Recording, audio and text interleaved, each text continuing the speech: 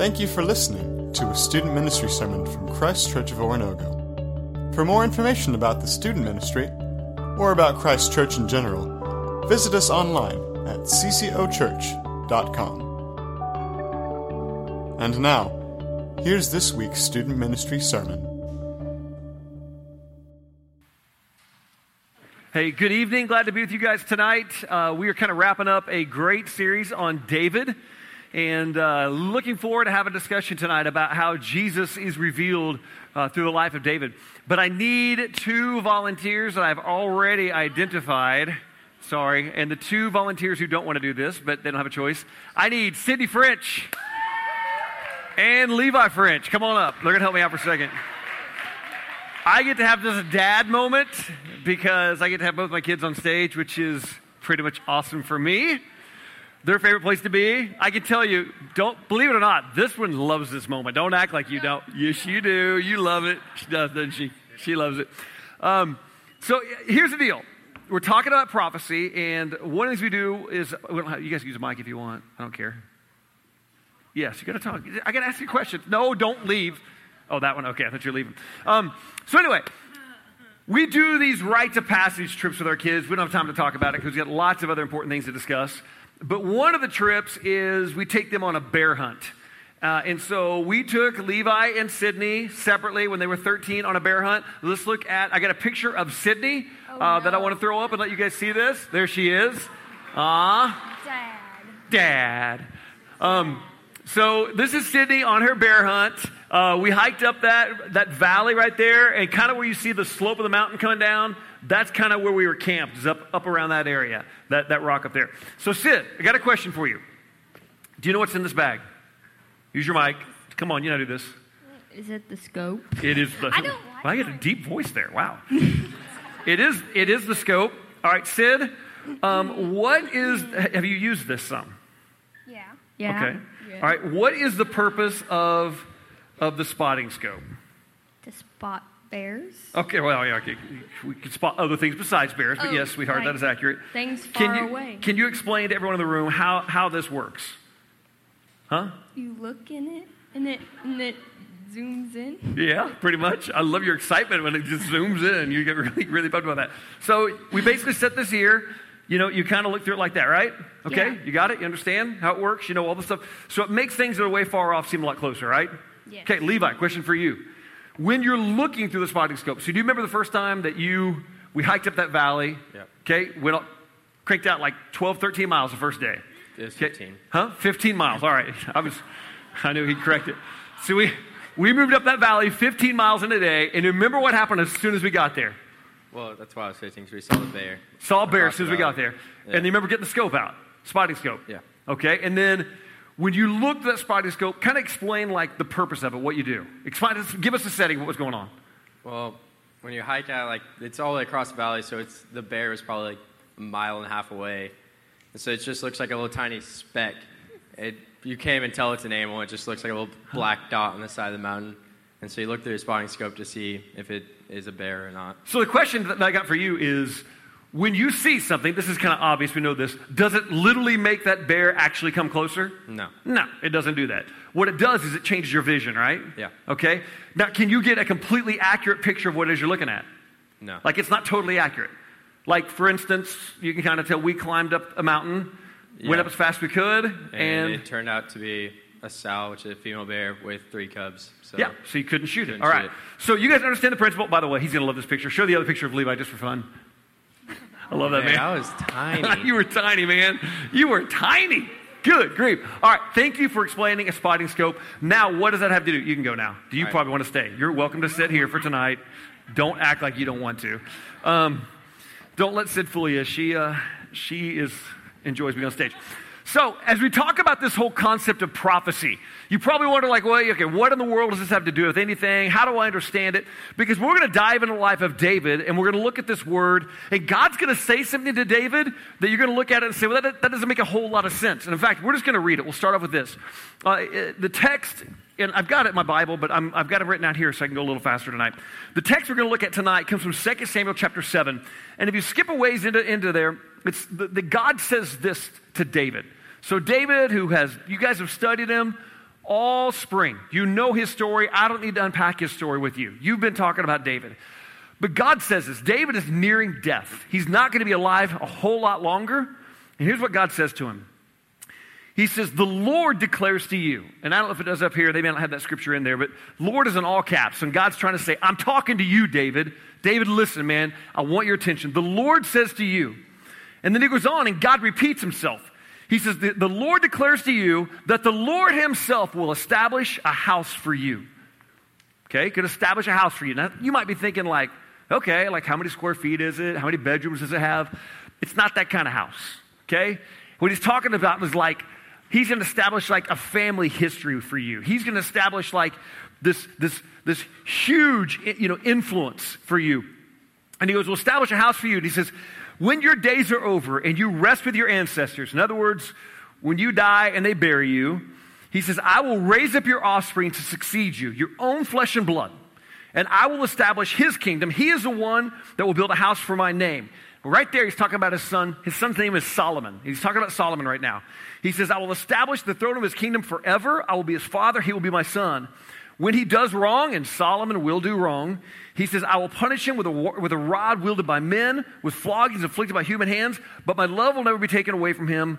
He says, as I took away from Saul, whom I removed before you. And here's the kicker. This is the last sentence that I want you to listen to. This last little phrase that he says to David right now is so important because it affects you sitting here tonight.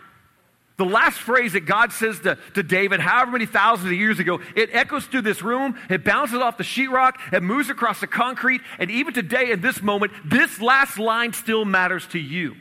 You weren't there that day when this conversation happens with David, but it still matters to you. You may not realize it does, but it does. Here's what he says. He says, your house and your kingdom will endure forever and ever before me. Your throne will be established forever. So God made a promise to David, made a promise that he was going to establish his throne forever. It doesn't really look that way if you read the Old Testament. In fact, it looks like, well, God, did you not keep your promise? Because Solomon becomes this king, and I don't know how to say this politely, but Solomon is like this crazy womanizer. I mean, if there was a hashtag Me Too in Solomon's day, guilty as charged. Solomon is a messed up dude. And actually, he has this harem of wives that totally lead his heart away from God in some really devastating ways. And honestly, it's actually, at the end of his life, actually ends up being a little bit of a kind of a tragedy because God just kind of rebukes Solomon for how he's living. And so God wants to establish this amazing thing in David's life. And I want you to listen. God wanted to establish in David's life, he won't continue this to his offspring. He won't continue this to his son because his son is wicked. But it's not just Solomon that's wicked. It doesn't end there. Every time that God wants to establish this promise that he's made, have you ever had somebody make a promise to you and they break it? Anybody ever done that to you? Okay? Girls, you ever had a guy that you're dating that might be in the room, maybe he is, maybe he isn't, he promises that like he won't cheat on you and he does? You ever had that? Right now you want to point at him, call him out. Fellas, you ever had that? Let's turn the tables. Yeah, Can I get an amen on that? Or maybe your parents, they promised you that you were going to get an Xbox for Christmas and you didn't. I don't know. You may have had different promises made. We know this in life. Nobody likes a promise that's broken. Nobody likes it. In fact, one of the phrases that I've used, Doug, come on, hang with me. One of the phrases I've used with my kids when they were growing up is that, man, if I use the word I promise, and I don't know if I can still do it again, but, when they were little, I'd say, Dad always, I would be able to repeat back to them. I'd say, hey, man, I made a promise to you. And what's that mean? And even when Levi or Sid were little, well, Dad always keeps his promises. Dad always keeps his promises. And so always, I would move heaven and earth to keep a promise to my kids. Do everything possible. So what's going on right now? God makes a promise to David that, man, I'm going to let your rule, your kingdom, I'm going to let your dominion last like forever and ever and ever. It will never go away. And it's going to go on to your descendants. And then his first descendant is so jacked up that God's like, nope, not him. Solomon disobeys, and God says the rule's not going to be established. Not going to be established with Solomon. So then it passes on, and there's this refrain that happens all through the Old Testament. You'll find it in 1 Kings. It's kind of a sad thing that happens. But you read this phrase over and over and over and over. The same thing happens See, whenever Solomon, David's son, became king, David said this to his boy. So kind of like if I were to bring Levi up and I were to talk to him, this is what David says to his boy right before David dies. He says, be strong and show yourself a man. Whew. I think that's something that every father should say to a boy. Be strong and show yourself a man and observe what the Lord your God requires. Walk in his ways, keep his decrees and his commands and his laws and his requirements. And he goes on, he says, son, listen to me. If your descendants watch how they live, remember that phrase, watch how they live, and if they walk faithfully before me with all their heart, they will never fail to have a man on the throne. Well, if you flip a few pages back, you start seeing these kings coming to power after Solomon dies. First guy comes to power. Well, Solomon, I told you his story. His wives led him astray. So another man comes on the throne, takes his place back here. His name is Jeroboam. And it says right here that he did evil in the eyes of the Lord. Strike two. And then it's strike after strike. Judah did evil in the eyes of the Lord. He was a new king. Another king comes up from the line of David. His name is Abijah. And he said he committed all the sins of his father done before him. His heart was not fully devoted to the Lord. Well, you think, okay, well, maybe the next guy will get it together. It said, but God even said with this guy, he said, nevertheless, for David's sake, I'm going to keep my promise. So the next guy, another guy shows up. His name is Nadab. Said he did evil in the eyes of the Lord. Then another guy shows up. His name is Baasha. And he says he did evil in the eyes of the Lord. Another guy comes up. His name is Elah. He did evil in the eyes of the Lord. Another guy comes up. His name is Zimri. And it says because of the evil sins he had committed, he did, let me back up there. It says because of the sins he had committed, doing evil in the eyes of the Lord. And it's literally page after page. Then it's Omri, did evil in the eyes of the Lord. It's Ahab, did evil in the eyes of the Lord, more evil than anyone else before him. And here's the pattern, man. God makes a promise to David that he's going to establish his kingdom, but it's nothing but evil, evil, evil, evil, evil, evil, evil, over and over and over again.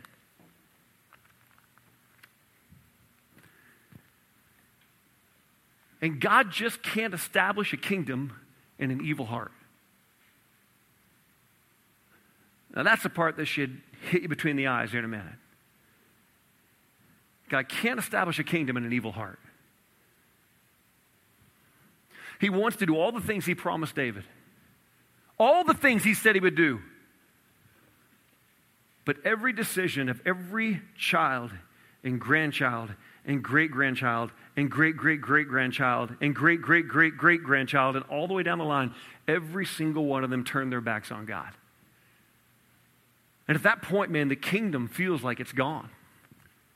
The kingdom feels like, will it ever be established? I mean, God's promise now is hundreds and hundreds of years removed. Will his kingdom ever come to bear? Will the promise God made ever happen? David wrote these words in Psalm 89. God told him, he said, I will establish his line forever, his throne as long as the heavens endure. Sounds like God's a liar at this point. If his sons forsake my law and do not follow my statutes, if they violate my decrees, if they fail to keep my commands, I will punish their sin with a rod, their iniquity with flogging. But he says this, but I will not. Even though he can't establish his kingdom, this is a beautiful thing he says, I will not take my love from him, nor will I ever betray my faithfulness.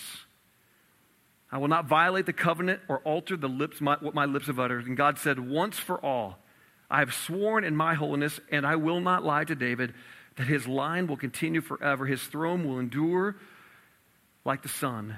It will be established forever like the moon, a faithful witness in the sky. So God has to begin this process of intervening. He's got to begin this process of interruption, and he starts laying the groundwork long before the solution ever arises. You find it in Ezekiel. I'm going to read 3 passages right now. In Ezekiel, it shows up, chapter 34. It says, I will place over them one shepherd, my servant David, and he will tend to them. He will be their shepherd. I, the Lord, will be their God, and their servant David will be prince among them. I, the Lord, have spoken. Well, David's dead now. What's God talking about? He's saying he's going to send a shepherd. A shepherd. That a shepherd's coming, and if you remember early on, it's how we meet David. The very first time you guys met him, he's literally living out among, taking care of the sheep. They go through, they start looking for somebody to be the new king. They parade all these boys of Jesse up in front of, Samuel the prophet. One's missing. Oh, it's David. He's the youngest. He's out in the fields because he is a shepherd. And God reminds him, I'm going to send a shepherd. Jeremiah puts it this way. He says, the days are coming, declares the Lord, when I will raise up for David a righteous branch, a king who will reign wisely and do what is right and just in the land. In his days, Judah will be saved and Israel will live in safety. And this is the name by which he will be called. Listen up, here it comes. The Lord, our righteous Savior. You got to keep in mind, when these people are hearing this stuff from Jeremiah, they can't see what he's talking about. It's off in the distance, and they're trying to pick out, like, what's actually happening here. And every morning they would wake up wondering, well, who is this? Who is this that's going to replace David? Who is this person? But day after day went by because God's plans and God's kingdom was not established in the middle of a wicked heart. But a new day was coming. And I love this when Isaiah chapter 9, it says this. For to us a child is born. To us, a son is given, and the government will be on his shoulders, and he will be called Wonderful Counselor, Mighty God, Everlasting Father, and Prince of Peace. Of the greatness of his government and peace there will be no end. He will reign on David's throne and over his kingdom, establishing and upholding with justice and righteousness, and the zeal of the Lord Almighty will accomplish this. Man, if you've ever been here on a Sunday morning on December 25th or somewhere around that, if you've ever been here and any moment you start getting inklings like, wait, that sounds familiar. I think I've heard that before. You got to understand, this is being written way before Jesus has ever shown up in a manger. But Isaiah begins prophesying. He's looking through this spotting scope, and he says, I see something on the horizon. That it's not here, it's not yet, because everyone that could take that place lives in nothing but evil. And the kingdom of God cannot be established in an evil heart. But Isaiah says, man, I see something on the horizon, and I can't really tell what it is. But there's a wonderful counselor, there's a mighty God, there's a Prince of Peace, and I can kind of make him out, but I can't quite see exactly what it is. And then all of a sudden, Gabriel appears to Mary in Luke chapter 1. He says this, you will conceive and give birth to a son, and you are to call him Jesus. He will be great, and he will be called a Son of the Most High. The Lord God will give him the throne of his father David, and he will reign over Jacob's descendants forever, and his kingdom will never end. Isaiah said this. He told a story of what was going to come. He told the story of a promise that had not yet been revealed. He told, it's kind of like when you're sitting there and you know that a present might be coming, and you're kind of looking at the Christmas tree and you're looking at the shapes of the gifts and you're wondering, like, is it here? Is it there? Is this going to be it? And every time you open one of those presents, you wonder, is this the one? Is this going to be it? And I don't know. I can still remember the day that my son, Justin, got one of these games, and he broke out in the most ridiculous dance I have ever seen. I don't remember what the game was. You know what it was, Levi? What did he get? I don't know. Jana, my wife's not in here. He got some game and went crazy. Huh? It was Guitar Hero. Who dances for Guitar Hero anyway? But he went nuts over that, man. His life was like, I got it! He was so pumped. Isaiah would have loved to have seen the day when he wrote this. He said, Isaiah 55, 1-3 says, come, listen. Come, all who are thirsty. I don't mean you want a Gatorade or a water, but I don't know if you've ever been thirsty for like relationship, like hope. If you've ever found yourself like thirsting for like something more in your life. If you've ever found yourself living in a situation that's really difficult, and man, it would be like a cool drink of water to see the pain go away, the difficulty go away, to watch all the mess you're dealing with. Or maybe you're just living under stress and you know what it would feel like, man, if you could just, and Isaiah says, come all you're thirsty. Come to the waters, all who have no money. Come, buy and eat. Come buy wine and milk without money, without cost. I'm just going to give it to you. He says, it's going to be free. Why spend money on what is not bread and your labor on what doesn't satisfy? Listen to me. Eat what is good. You'll delight in the richest fare. Give ear, come to me. Listen that you may live. I will make an everlasting covenant with you. My faithful promise to David. That's Isaiah right now. What's the big deal? Because Jesus says this about you and Jesus says this about me. One of the last things that Jesus ever said One of the last recorded things we have from him comes from the last chapter of the book of Revelation. And this is what he says. I, Jesus, have sent my angel to give you this testimony for the churches, including Christ Church of Oronogo, including the students that are in this room. This testimony he gives in Revelation, Jesus gives it to you. And this is what he says. I am the root and the offspring of David. I am the promise that God made. I'm the one who will rule the nations. I am the one who will sit on the throne forever. He says this, I am the root and the offspring of David. I am the bright morning star. The Spirit of the bride said, come. And let the one who hears come. Let the one who is thirsty, like Isaiah said, come. Let the one who wishes to take the free gift of the water of life, come. You know, David does this really cool thing. David has this welcoming spirit about him. It shows up in the book of 1 Samuel chapter 22, verse 2, and I hope you guys address this at some point, I don't know. But one of the things it says in that passage, it says that everyone who was in distress, and everyone who was in debt, and everyone who was discontent gathered to him, and he became captain over them. Everyone who was discontent, everyone who was in debt, everyone who was distressed came to him, and he became captain over them. And in that moment, David took his power of protection, the power of who he was as a leader, the power of what he brought as someone who's got a kingdom established, and he put his umbrella, his power, his strength, he put his name over them. And in that area, as captain over them, they found an oasis for the people who are distressed, who find themselves shut out in life, who find themselves marginalized. They rallied to David. For the people who had so much debt that they couldn't even pay it and they're going to be killed, David said, come to me, I will be your protector. For the people who found themselves discontent, that they didn't have the relationships they wanted, the situation in life they wanted, David said, come to me. And Jesus is all the same. He tells you the same thing that David said, come to me. Those of you distressed, those of you discontent, those of you feel like, man, you owe more than life than what you've got the ability to pay. Jesus says the same thing. Come to me. Come to me. I'm the root. I'm the offspring of David. I'm the bright morning star. I can give your soul something where you will never thirst again, man. I can quench every need you've got. I can set you free from your stress. I can set you free from your discontent. I can set you free from debt. I can set you free from all of this if you'll just come to me. Let me be your captain. Let me be your Lord.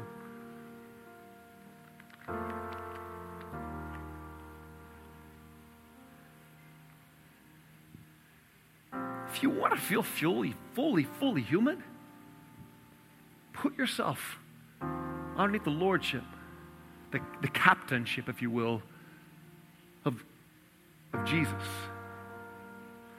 The one whose reign will never, ever end. And my challenge to you is, may you be people. When you see someone distressed, you say, I've got a place for you. Come on. When you see the discontent, you say, come on, there's a place for you. When you see the people who are dead and broke and hurting, you say, come on, I got a place for you. I want you to meet my captain. I want you to meet the leader in my life. The one promised thousands of years ago, revealed himself in a manger, allowed himself to die on a cross, resurrected from the dead, and his reign will never end. Governments will come and go, nations will rise and fall, but his kingdom will never, ever, ever end. That's a beautiful thing. And may the discontent, the dissatisfied, and the debtors know, my family, we have a good captain. We have a good captain. None of us are perfect, but I've rallied to him, and I want to invite others to do the same. Jesus, we thank you. We thank you for fulfilling a prophecy from long ago. We thank you that you tell us the same thing you said to David, that you've gone to prepare a place for us.